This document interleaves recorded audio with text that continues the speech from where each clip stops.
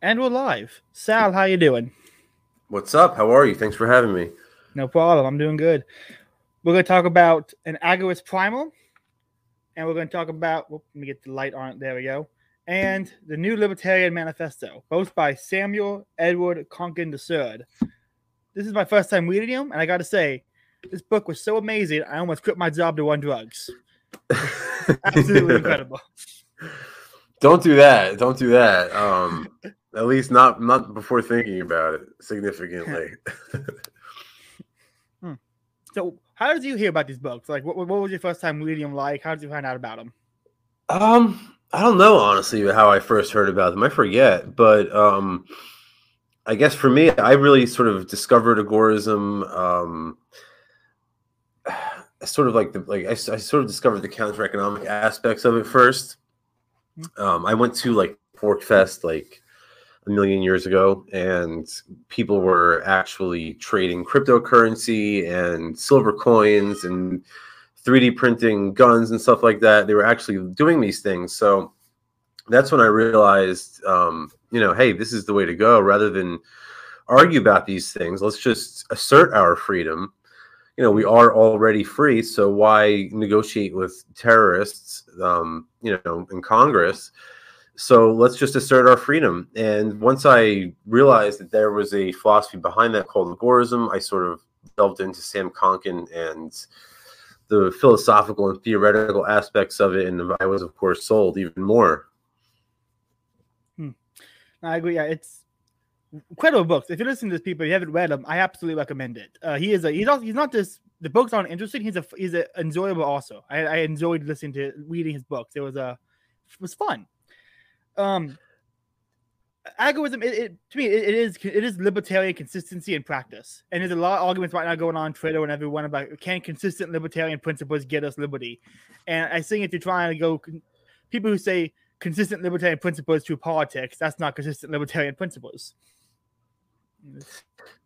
Right, that's sort of jumping over to the primer. That's sort of what he's talking about here in the Agorist primer. That's really my personal favorite book on agorism, because I think Jose said the same thing, if I remember correctly, when you had him on.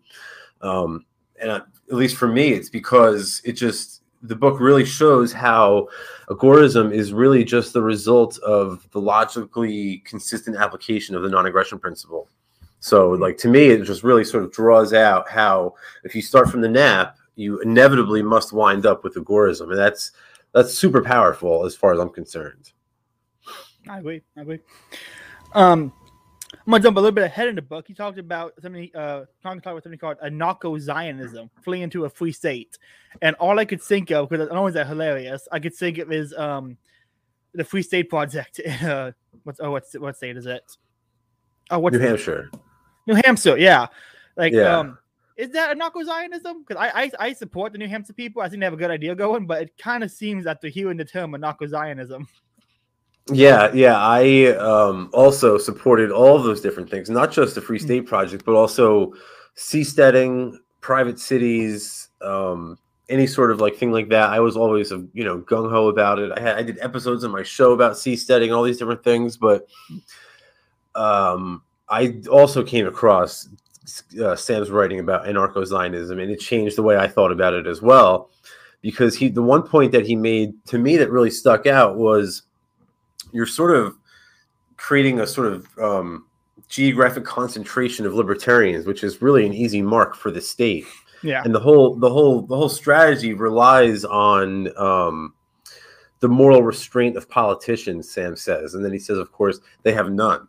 So it's really a really pretty flawed strategy from the get-go. I agree. My only problem is it's the state they chose seemed a weird state to me.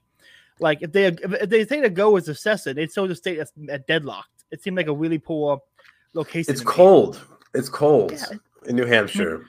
Florida seems like a much better option, especially given the last year of COVID. Florida seemed like the much better choice, Yeah, I'm here in St. Petersburg, and I couldn't imagine being anywhere else in the world other than Florida during all of this giant scamdemic. Dude, same. Before COVID started, I was planning to like move and go to college somewhere else, and now I'm like, fuck that. No, I am never leaving. Oh, the see, place to this is my refuge. See, like I'm originally from the Northeast, so I'm basically a refugee here. My plan was actually to not. I was actually not supposed to be here. I was gonna be like somewhere probably in like Asia or something by now, but of course you can't travel and stuff like that. So Florida was the next best thing for me, and I actually love it here. So I'm probably here for a while at least. Well, that's good. Yeah, we need. I have a problem with people migrating to Florida if they vote, but you don't vote, so I have no problem. Right, exactly. Yeah. No, and I encourage others not to. So that's right. So I completely remembered. I haven't had you introduce yourself. Go ahead, tell people who you are. Sal Mayweather, Sal Ugorist. I'm just you guys might know me from Twitter and or from my Facebook page, printguns.money. I have a couple different businesses, 3 Print to Go Burn, agoricthreads.com, and I'm just basically just a sort of I don't know what the word is, promoter of agorism, I guess, and that's sort of what I do. When I first got into Liberty Space, I came into Joe Jorgensen. And I first got into it, I was still gun ho on like politics. And then I immediately blocked you on Twitter. Like, nice. Not voting, that's stupid. Block. I blocked a lot. I had to go to my block list recently. Like, okay, do I actually want to keep any of these blocks? Because my entire political view has changed incredibly over 6 months now. And so I had to unblock a lot of people. It's funny how that happens. They say that the difference between a minarchist and an anarchist is about 6 months. So maybe it's interesting, right? It was about 6 months. I mean, and COVID and Twitter are speeding that process up. So it's going to be fun to see what happens in the next year and a half or so. I think you're the first person I know who was convinced by Joe Jorgensen. I'm impressed. Well, I had a friend who was very convincing. I went from Trump to Andrew Yang to Jorgensen. So I'm pretty sure you can give me anywhere on the map. Oh my God. Okay. Yeah. Okay. I was all over the place. Yeah. You read one good slogan in a meme and you're like, that's my personality now. But you still there? You froze. Okay. Hey, I think I lost you. You still there? Is my internet going down? No, I got full service.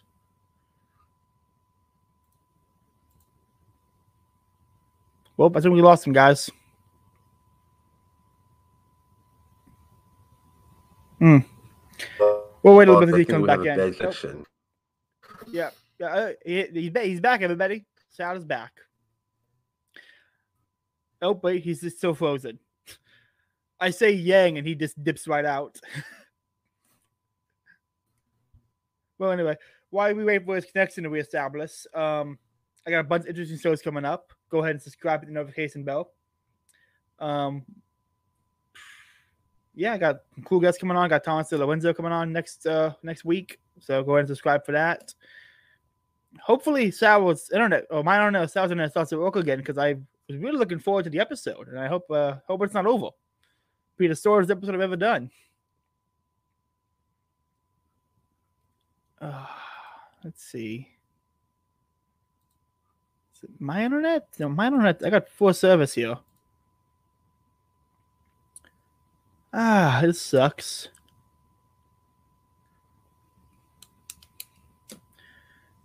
So,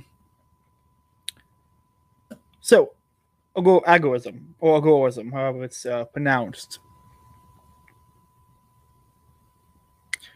So I'm gonna give about another minute, and then I'm gonna have to just text him and say, "Hey, man, I guess the internet's not working. We'll have to reschedule." I hate when this happens. I had this happen with Sane Hazel. Oh, he's gone completely. Well, wait a few minutes to see he pops back. I had the same situation happen with Sane Hazel. I had him on the podcast and nothing worked. Hey, he's back. Hey, so I don't know what happened. I apologize. I said Yang, and you just dipped right out. Yeah, right. That was it. That was it. Like Jorgensen and Yang? Oh, what a loser. Just dips. No, I don't know if my internet just shit out or what happened, but that was weird. That's never happened before. It's all good. I had the same thing happen with I had Andrew from Popular Liberty on, and he went out for like 10 minutes. Just no connection. I had to fill in. Oh my God. So, hopefully it doesn't happen again. Yeah, so hopefully. So what were we talking about? We're talking about agorism. Jorgensen and Yang and Trump, and Yeah. you're all over the place, and then you finally wound up at the right place though, and that's all that counts. Yeah, I read Anatomy of the State, and then I read some Mises. I'm like, this is it. This is the Boom, place done. to be. Yeah. Nice. But no, honestly, this book, like if someone asked me a book recommendation, it'd be Constitution of No Authority, Anatomy of the State, and probably this one or Agorist Primal. I don't know which one I would recommend first, but well, you know what, I prefer the primer because, like I said, I think that really just sort of shows how agorism is the natural outcome of the application of the non-aggression principle. That's why I prefer that book. But this book is great too, because it really shows how agorism is going to sort of create a free society. And that's what I think is really, a lot of the debate you see on social media and stuff is about strategy and things like that, which is wonderful. But I think that's sort of the book that really lays out the agorist case. Let's get into that for a little bit. I have it written down. I want to talk about he laid out 5 phases of strategy, I believe it was. What page is it on? 4 phases. Yeah. 4 phases. Yeah. There we go. It talks about a zero density agorist society to a low density and kind of the different. Let's go into that a little bit. Like, so what would you say we're at now? Because the internet and decentralization of crypto, I can't seem to figure out because it seems it's so decentralized. I can't figure out like at all where we are because it seems to have gone global. Right. That's a great question. So there's 4 phases to the agorist revolution. Phase 1, which is like full on statism. Phase 4, which is the agora. It's marked by an absence of politics. And then there's 2 intermediary stages in there. I actually think personally that the state is much weaker than they're letting on. I think that they're actually unstable. People think that they're sort of timeless and immovable, but I don't think that's the case. I think that they're actually very weak right now. I think that we're actually in phase 3 of the sort of agorist revolution right now. One of the things Sam says is that we'll know that we're in phase 3 when we start to see the counter economy sort of take on when we see the counter economy develop infrastructure. And I think we're starting to see that already, right? We're starting to see small, albeit small changes, but changes nonetheless. For example, the space shuttle program was closed, and now the private sector does that to a greater extent. We can argue about how much SpaceX is private, but it's certainly an improvement. It's a step in the right direction. Mm-hmm. Cryptocurrency is sort of upsetting the monetary infrastructure. Microsoft has this project they're working on called Airband, where they're they're just going to be providing free Wi-Fi and broadband to rural areas of the country. Where if you think back to like the Tennessee Valley Electrification Authority, whatever that thing was called. My point here is that the market is starting to adopt all of these functions that were once reserved for the state. And I think, to me, that's an indicator that we're in phase 3 of the revolution, which actually I think makes sense if you look at what the central bank is up to and stuff like that. Like I said, I think they're much weaker than than appearances let on. So it makes sense for us to be so far into the revolution. That makes sense. I can agree with that.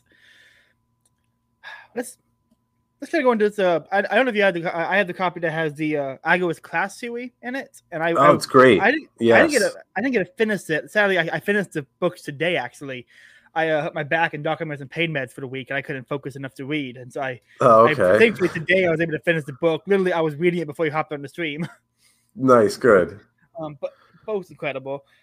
Let's talk about Agorist class theory a little bit. Like, what exactly is the Agorist class theory in comparison to, say, other types of class theories, like the Marxist? Yeah, so this is great. Agorist class theory was written by Wally Conger, who's this great agorist, and the idea here is that, and this is why people sort of accuse us of being left anarchists. We get sort of branded as left libertarians because of this.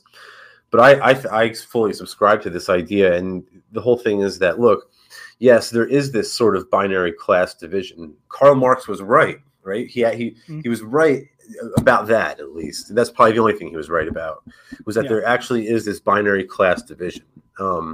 It's sort of undeniable at this point. And I think libertarians who try to pretend otherwise are really just being unrealistic, right? Mm-hmm. I mean, there obviously is a upper tier of elites, and there's the rest of us, right? This is pretty obvious when you just a cursory glance at the news, and this becomes clear. What Marx got wrong, though, is Marx thought it was the worker versus the entrepreneur. And he really got this completely backwards, because the entrepreneur actually, helps the worker in a number of different ways. Any worker-owned factory or something like that, all of the workers would have to sacrifice and forego consumption in order to save up for raw goods and materials. Whereas in our model, in a capitalist system, the entrepreneur saves up. They're the ones who forego consumption. They suffer. They're the ones who have to, delay, consumption, as Hoppe would say, and stuff like that. And they, the capital that they saved up, they use for that stuff. So they're bearing the burden that the workers would normally have to do. So Marx was wrong. It's not the worker versus the entrepreneur. What Wally Conger says, and what we agorists think, is that it's actually the plundered class versus a class of plunderers. And I think that's pretty accurate if you think about it. There's been other libertarians who've spoken a little bit about this, but very few ANCAPs have. The only one that I can ever think of that really mentioned it is Walter Block. He has like a little thing about it in his book, Space Capitalism. But it's really something that's sort of unique to agorism. Yeah. Have you ever seen Hoppe's "What Marx Got Right" lecture or speech? I don't know if I have. I may have. Hoppe basically said Marxism got the players wrong, but he got the positions right. Exactly. And so I watching that and then reading this, I kind of like, okay, I think there's people who want to write off any thinker for people want to write off Marx completely. I mean, I get it, but someone that influential, you should kind of understand a little bit his ideas of going to combat him and see if you can pull something he did get right. Because where is someone 100% wrong?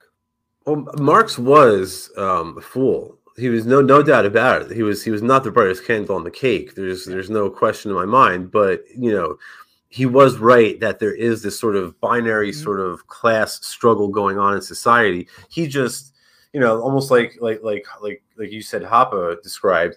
He described the plot of the play correctly. He just got the characters wrong. Let's talk about the different kinds of markets. There's black markets, obviously. What are the other ones again? There's a black market. So we focus on the black and gray market. The black market is just stuff that's prohibited, and the gray market is stuff that is regulated, and together they sort of form the counter economy. We think that sort of through entrepreneurship, we'll be able to shift more resources into the anarchic markets, the actually free markets, like the black and gray markets, away from the state-controlled white and red markets and stuff like that. Which, by the way, the white market is stuff that's legal, that they tolerate, any approved transaction. And then the red market is, violent stuff that you don't want anything to do with, war, genocide, things that politicians specialize in. What is crypto fall? Because it's not regulated, but it's not like they are in support of it. So does crypto kind of fall in like this gray thing, or like where would you play crypto falls? I would say it's sort of a gray market activity. Of course, it depends how you use it, right? Ross sort of was able to sort of blend it in both a gray and black market way, which of course was so powerful that they ended up giving him double life plus 40. But if you don't mind, actually, I don't know the full story of Ross. I've seen some tweets. I don't know really the most like the details. Can you explain what you know about the Ross Ulbricht story to me a little bit? Oh man, yeah. So it's a crazy story. He's a real hero. So Ross was an agorist, and he read J. Neil Schulman's Alongside Night, which is another great agorist book that everybody should read. It's actually a movie, a really bad movie they made with Kevin Sorbo that you can watch. I think it's for free online somewhere. But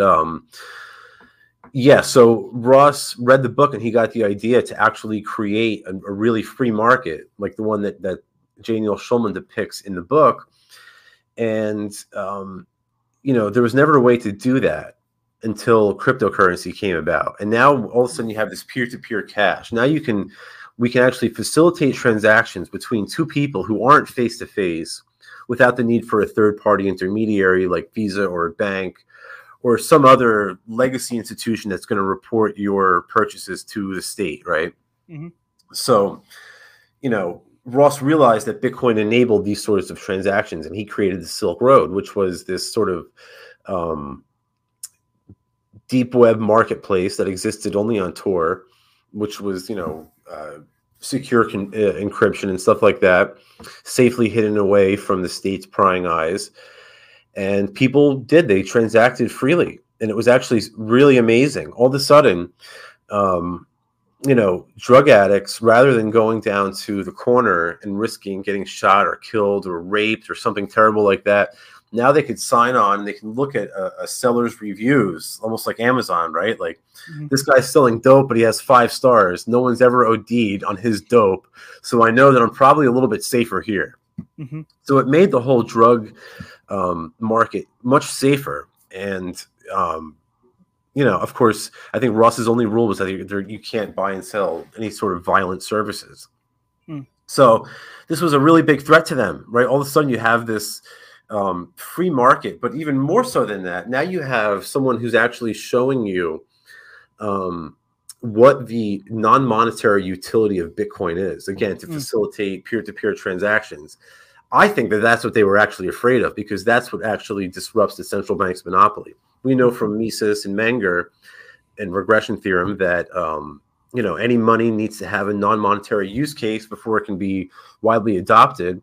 And once Ross proved that that Bitcoin has that function, that capacity, I think they all honestly shit their pants. Sorry for cursing, but and I think that really scared them, and that's why the federal judge and domestic terrorist Catherine B. Forrest gave Ross a first-time nonviolent offender double life plus 40, which is more than Nazis received at Nuremberg. It's more than African dictators received at The Hague. It just goes to show you how effective agorism and counter economics actually is, right? They're focusing their firing power on Ross Ulbricht, not on some militia in the woods of Montana or something like that, right? Because that's not the real threat. The real threat comes from agorism and counter economics. And one thing I'll just add real quick about Ross is that one thing Ross proves is that they can never actually stop us. They can only they can never stop an agorist. They can only magnify their effect, because you're not going to see a good agorist. Once they do uncover one of our operations, we don't die in some shootout with the police. Rather, we sort of welcome their abuse. We sort of welcome their licks, because that just sort of puts their brutality on display for the public to see. And a lot of times it's the only time that members of the public will ever have to come face to face with the state's brutality. That's what Gandhi did, and I think that's what Ross Ulbricht is doing right now. And that's why, over 500,000 people have signed the petition to release him, and that's at freeross.org, and everybody should sign on. That would be in the description, freeross.org. That's like something I was going to ask about was, that seemed like the only his algorithm, it being so decentralized, that like, how do you avoid, because like it seemed like he got too big, he became noticeable. If algorithm is counted economics to say unnoticeable, how do you go about like conducting your business in a way where you can be successful but not so successful you attract unwanted eyes? Right. So we're sort of like agorists and sovereign citizens are very like we're very much alike in the sense that we both reject any sort of political claim over our sovereignty. We're not even going to sit down to the negotiating table with these people, these loser politicians.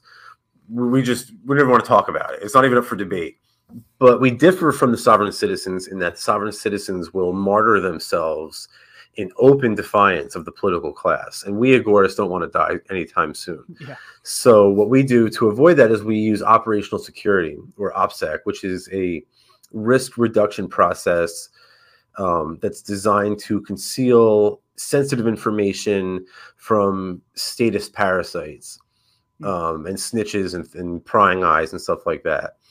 And, we can go into as much detail as you want, but normally we break it up into 3 different parts. We have privacy, secure computing, and encrypted communications. But you know, at the end of the day, the amount of risk that each agorist, each counter-economic operator incurs is going to be relative to his or her lifestyle. So somebody who's like doesn't have as much risks and obligations is going to be able to take on more risk and stuff like that. But there's plenty of low risk opportunities for people who are like, you know, you've got a family and a mortgage and stuff like that. There's plenty of low risk ways to engage the agora also. I think that's one of the things that Rothbard got wrong, is that he didn't think that counter economics was something that everybody could do. And I think that he really sort of missed the mark on that one, right? It is something that we can all do.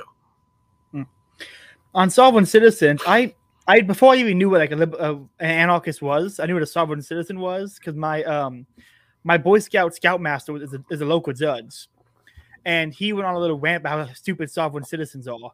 And I guess I was thinking, like, that makes sense to me, though. Like, I don't get why. Why is he stupid for thinking that he's sovereign? Yeah, it's Your Honor. Like he was a crazy one. He was like I don't know. He's an ultra free will doesn't exist Calvinist, and I don't know if it comes by a guy who doesn't believe in free will being a judge. I don't know. That connection there upsets me a little bit. I'm not surprised though. He's probably very good at being a state judge. I mean, if he had to be a state judge, probably, yeah. Let's talk more about counter economics for a little bit. I would say one thing I did enjoy about Conkin and Anaguas Primal is he sums things up succinctly and clearly, very easily.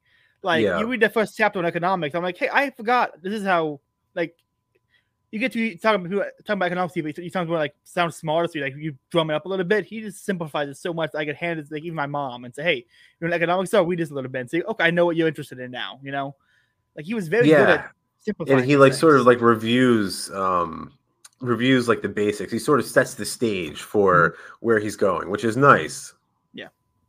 It's again, if you're listening and haven't read it yet, I can't recommend it enough. I'm probably gonna actually read it again tomorrow because I sped read it for the podcast and I want to go through it one more time because it was really enjoyable. No, I've got to read it again. No, I want to read it all over. It's great. I'm thinking I'm gonna see if Jose or someone wants to come on and do like a 2-part like live reading where we read it live and like dissect different parts of it and kind of just do a Matt Erickson. Nice. You know who Matt Erickson and King Pill is? You know? I don't know. Perhaps he's a rose powered influence kind of like Jason Stapleton guy. And he's doing this thing where he'll read someone and we'll read it live and like take pause and dissect what they're talking about. And I'm gonna try to do the same with some agorist work, like read it and dissect it live and kind of like go deeper into each thing. And so very cool. Yeah, we actually need. There's a lot of agorist books that aren't. We have to actually we need to make some audio versions of. Yeah, I couldn't find an audio version for either of these books. Like I looked online, I found one, and the guy skipped like 2 chapters. There's, like, John Loth has a YouTube version that's pretty good of New Libertarian Manifesto, but I don't know of any of the other ones. One thing I've always, I have got a million plans. One thing I'm going to do is I'm going to take all of them and sort of create this sort of audiobook anthology, but it's one of those things I'll get to eventually, hopefully. An agorist handbook, like the Michael Malice anarchist handbook. Yes, right, exactly. I need to read. What was that one you mentioned? The fictional story. Alongside Night. Alongside Night. Yeah, like I said, there's a movie with Kevin Sorbo from Hercules that you can watch. That does a pretty good. I mean, it's not the best movie, but it does explain the agorist philosophy fairly well. Nice. I'll check it out. I might do a movie review on it. I did a whole month going through Hopper stuff. I might do a whole month going through agorist stuff because there seems to be a lot here, and it's very interesting. Well, two brilliant philosophies right there. So yeah, I don't think that's the only thing that's gonna win is Hopper's what must be done localist strategy, and then agorism to survive outside the state. Like I think that's the only thing that's gonna actually work going forward, and not this Mises Caucus, which I was a part of, or anything like that. Like national politics is over. I think local is the only way to do it. Yeah, like a lot of people think that there's a sort of headbutting between the agorists and the Hoppians, and I don't really feel that way. In fact, I think they're sort of complementary in a sense. Like, Hoppe had the idea of, we're just really sort of trying to institute his philosophy, if you think about it, at the end of the day. So I don't see why there should be any sort of friction there. But yeah. Yeah, I agree. Someone just went through all of Hopper's books last month and now going through Agorist books. Like, the only problem I see is that Hoppians probably read someone say left libertarians and want to put the book down immediately. Yeah. Well, that's exactly what happens. And then, there are some disagreements, right? Like, for example, one sort of counter-economic activity would be like immigrant smuggling, right? Because it's sort of a peaceful entrepreneurial way to engage the black and gray markets. So it's part of agorism.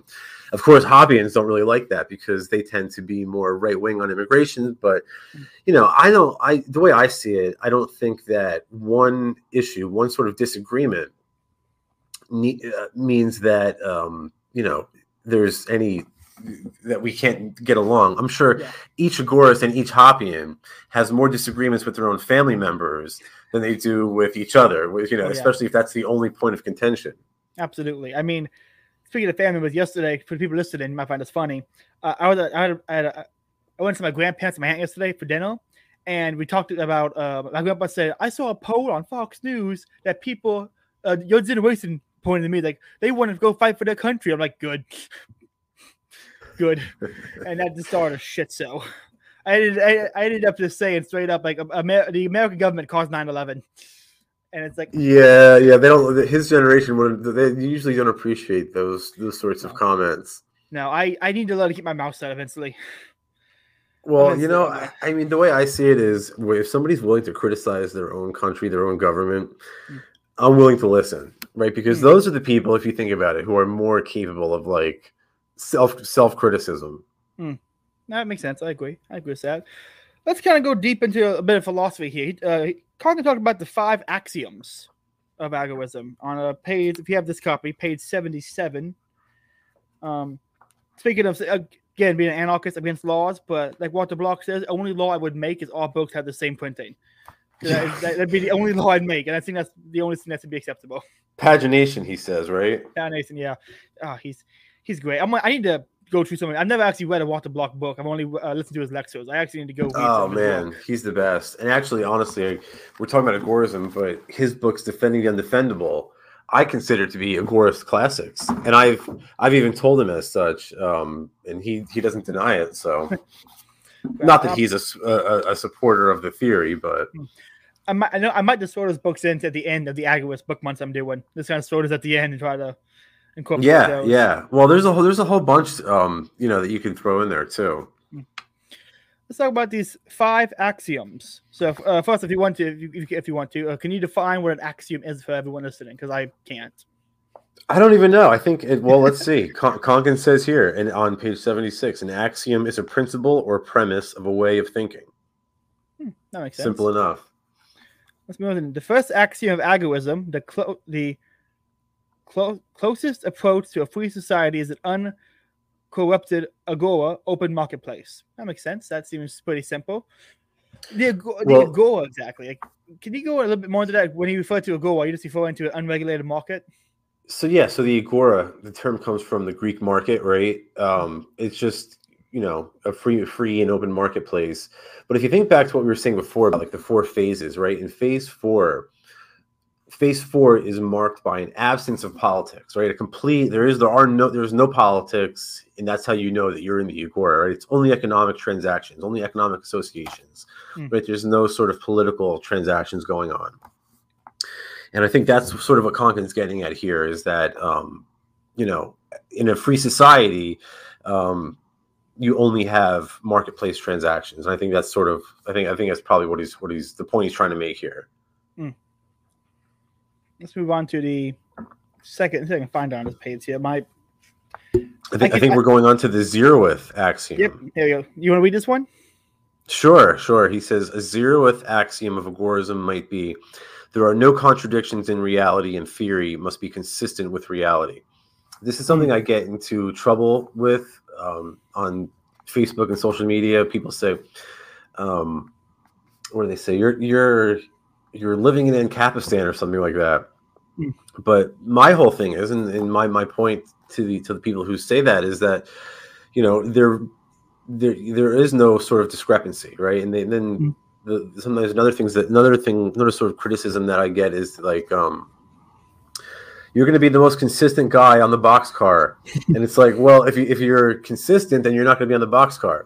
Your presence on the boxcar implies that your actions were inconsistent, right? They didn't work out. So I really disagree. I think that the only way out of this is through a consistent approach. Yeah. And I think, again, going back to the whole point of the primer, the only consistent outcome of an application of the NAP is agorism. Yeah, someone says in Aguas you're living in Kapistan in your head. It's like, no, I'm living it in reality. I'm creating my own minutes in Kapistan. Like that's exactly the goal with agorism. That's exactly that's the whole point of agorism. It's like you are already free, right? Yeah. We are already free. We just have this band of criminals oppressing us. Yeah, freedom is not something that we need to negotiate with. It's something that you need to assert, right? It's something so you can't be given to you by another man because it's yours. Yeah. So you have to assert it. You have to claim it as yours. And I think that sort of, that's the whole point. Once you accept agorism, you are instantaneously free, right? There's no phone bank. You don't have to call and beg your senator. You don't have to work to get someone elected. There's none of that shit going on. There's none of that crap. You just are free at the moment that you accept it. Yeah. And that to me is one of the most powerful aspects of it. Before we move on to the third one, this actually the point I want to talk about was the I can't remember what he called it, but the calculation of what is the risk reward factor of committing an act. Yes. So I learned recently, I did a show with somebody smarter than I am, and they were explaining to me how that actually is like a well-known mathematical formula, but for the listeners, Andrew from Popular Liberty. It might have been, yes, I think it was actually. Now that you bring that up, you're right. The same thing on my podcast. yeah, right. So I forget what it's called though now, like an idiot. I have to go back and watch that. But so the idea is it's just a way to sort of evaluate risk and determine if something, if some action is worth it. Some counter-economic entrepreneurial behavior is going to be worth it if you factor in the risk. And, like I said, risk is going to be relative to the individual though. So everybody has to sort of decide that for themselves. And it's going to be, determined by your lifestyle and your obligations and responsibilities. Like a good example is where I'm at in Bartow. We still have you can't sell booze on a Sunday morning before 12. We still have that law in place. And I've emailed the mayor. I've talked to the city attorney. I have spent weeks, if not months, trying to get a hold of people to be like, listen, I want to buy booze on a Sunday morning. This is ridiculous. And I looked it up. The fine is only like $50. I'm sorry, all these places are going to not sell a $50 bottle for a $50 fine. Right, exactly. Like, how many cops are actually going to enforce it, right? How many cops are probably going to be the ones buying it? Yeah, exactly. Right, exactly. I mean, it's sort of, it's relative, right? It's relative. I'm sure the first fine is $50. Who knows what the fifth fine is going to be, of course. Probably losing your liquor license or something like that. Right, exactly. I like the liquor store that I want to do. I get that, but we're talking about like this at like a grocery store, like a Publix or something. Like I can't. I went to buy a bottle of wine. My birthday, my 21st birthday, was on a Sunday morning, and I went to go buy a bottle of wine on my 21st birthday. And said, "Sorry, so you got to come back in 12 hours, like in 4 hours." I'm like, "What the fuck? What is absolutely this? Insane? It's absolutely insane." But who won't? Who would sell you that bottle of wine on your birthday? Is an agorist, right? So it's like. That's the whole thing. It's like, I'm sure you said that, you were writing letters or emails to the mayor, the council, or whatever it was. But like, I'd be willing to bet you got nowhere, right? No, I got to run around. Exactly right, and that's what happens in politics. That's what politics is all about. So it's like rather than sort of beg them for it, let's just go out and do it. Yeah. And this plays out on a larger scale as well too. So like, do you remember that bill Audit the Fed? Like it was. And I was behind it. Everybody was behind it. Anybody with a brain was behind it. Like the idea was like we need to have an audit of the Federal Reserve so that people can see that it should be ended. But we couldn't even get an audit passed, right? It died in the Senate because Goldman Sachs donated a bunch of money to the Senate right before they were going to vote on it. So like it's like the game is rigged, right? It's like you wouldn't sit down to play a game of cards that you knew you were going to lose ahead of time. So why are we playing the political game? It's rigged. Rather than do that, right? Like compare the failures of that bill to audit the Fed with the success of Satoshi Nakamoto's white paper, right? Which has been more effective at protecting individuals from inflation? which has been more effective at denying the military-industrial complex the financial capacity to murder children overseas? Right? It's not even a question. It's not even a question. So it's like, take your freedom. Again, I know I sound like I'm just repeating myself at this point, but like, take your freedom, assert it. Don't ask anybody for it. They can't give it to you because they don't have it. It's yours. This is, I've had a hard time, like, I notice this now, and I can't, like, I don't know why it bugs me so much, but like, so many libertarians love Ayn Rand and love like entrepreneurial figures and stuff in her books, but they never actually want to go out and be entrepreneurs in some way that could like maybe upset the government. Right, exactly. Like, and that's the whole thing. And, you know, another reason why we get labeled as agorists, we get labeled as left libertarians or left anarchists, is because we don't like wage slavery. Right. It's, and, you know, slaves in the 19th century in the Deep South, right, they had you know, a certain production, almost all of their production automatically deducted from their earnings, right? And it was given to the plantation owner. Whereas, you know, now it's sort of no different. A wage worker has a portion of their earnings automatically deducted by the state. The term for that is slavery. So it's just, we call it wage slavery. So in order to avoid that, we tell people to be entrepreneurs, right? You can only, we know from the Austrians who specialized in entrepreneurship, like Kirzner, Klein, Byland, all these brilliant thinkers. We know from them that in order to allocate resources, one must be an entrepreneur to do that. So in order to allocate resources away from the government, it only follows that we have to be entrepreneurs to do that. So, you know, and also, you know, as a little proof of this, look at these vaccine mandates with COVID, right? All of these wage workers are having to be shot up with vaccines, whereas no entrepreneur has to do that, right? No entrepreneur is going through this. So it really does sort of prove the agorist theory that entrepreneurship is sort of a key to liberty and freedom. The thing about wage slavery is, like, when described wage slavery as in the government is taxing your labor, that makes sense to me. I hate that term been like co-opted by social justice warriors who say I have to work for food. It's like, right, come on, which is just illiteracy is all it is. It's like, you know what, you don't actually have to work for food. Feel free to starve. you know? I feel like again, like, I don't view agorists as left libertarians. Like, I was reading, I'm like, I don't know why you guys like get called left libertarians. I don't really see it that much. But in the term that you guys use, I'll get co-opted by leftists and the social justice warriors, and it's like, well, it's the class theory. It's the opposition to wage slavery, but moreover, it's actually anti-political theories, right? Like agorism are traditionally like left anarchists, whereas right anarchists have been more they've had a higher tolerance for politics than left anarchists have. So that's why that's probably the main reason that we get lumped up into that category. Makes sense. Let's move on. Let's move back to the axioms. We did the Zenus one. Let's move on to, I think we're on the second axiom. The second. Yep. I'll read this one. The second axiom of agorism: the agora self-corrects for small perturbations of corruption. I knew the word, but I never actually had to pronounce it before. Let's go into that one a bit. So what exactly does that $20 exactly? What exactly does that mean? Let's see. Well, he says this axiom leads us to a far more detailed picture of what our nearly free society would look like.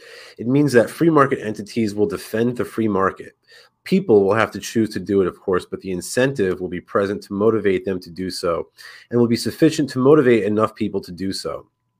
So in other words, I think what he's saying here is that in a free market, you know, there's always going to be these sort of distortions that occur from like state or criminal-like entities, but in a free and open market, we'll be more able to self-correct.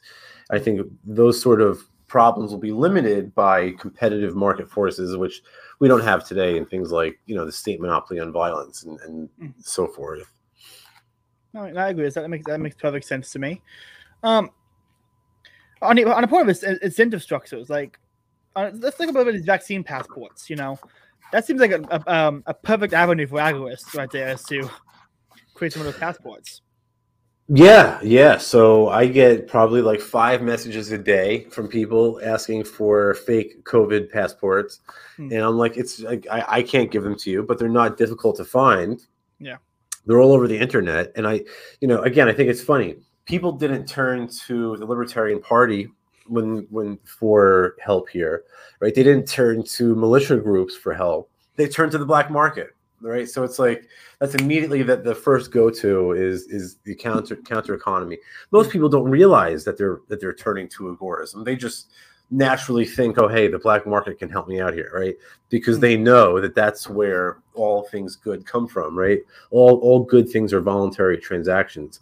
If it wasn't a good thing, then it wouldn't be voluntary. I agree. Let's talk about the Libertarian Party for a bit. Like, I can't remember if it was you or if it was Pete Quinones, but someone said that if the Libertarian Party like operated like an agorist hub and trained people and taught people how to be agorists and like help them, it would actually serve a purpose. As of now, it kind of serves no purpose. Would a organization like that serves that purpose become too big for the state to like how would you have an agorist training camp kind of thing that not get taken down by the state for some reason? Like, how could you? Well, I'm not sure that would be I'm not sure that an appropriate vehicle for that mission would be a political party. I have nothing good to say about the LP. I think that it's sort of a whole ruse, that it's a lie that they don't want to win elections and stuff like that. It's just a lie, right? They're running candidates for office. They're dedicating time, energy, resources to these campaigns. They're celebrating the smallest of electoral victories. They want to be the master, right? It's just another man after your taxes. That's all it is. A lot of times we hear people say, "Oh, well, it's they can play this role as a sort of educational institution," but I don't think that's. I think it's sort of masquerading. It's a masquerade is really what it is. Yeah. They're not an educational institution. They're a power-seeking institution. They always will be. That's the way they are by design, and you can't change that. If we really do want to educate people, this is the way to do it, right? Through podcasting and creating, live streaming and writing books and hosting events and all sorts of other different ways. There are no shortage of ways to educate people without having to violate the non-aggression principle. And there's even, there's a ton of ways to do it in an entrepreneurial fashion so that you can sort of,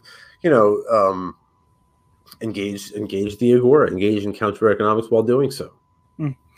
Imagine giving money to the LP when you give money to like the Mises Institute.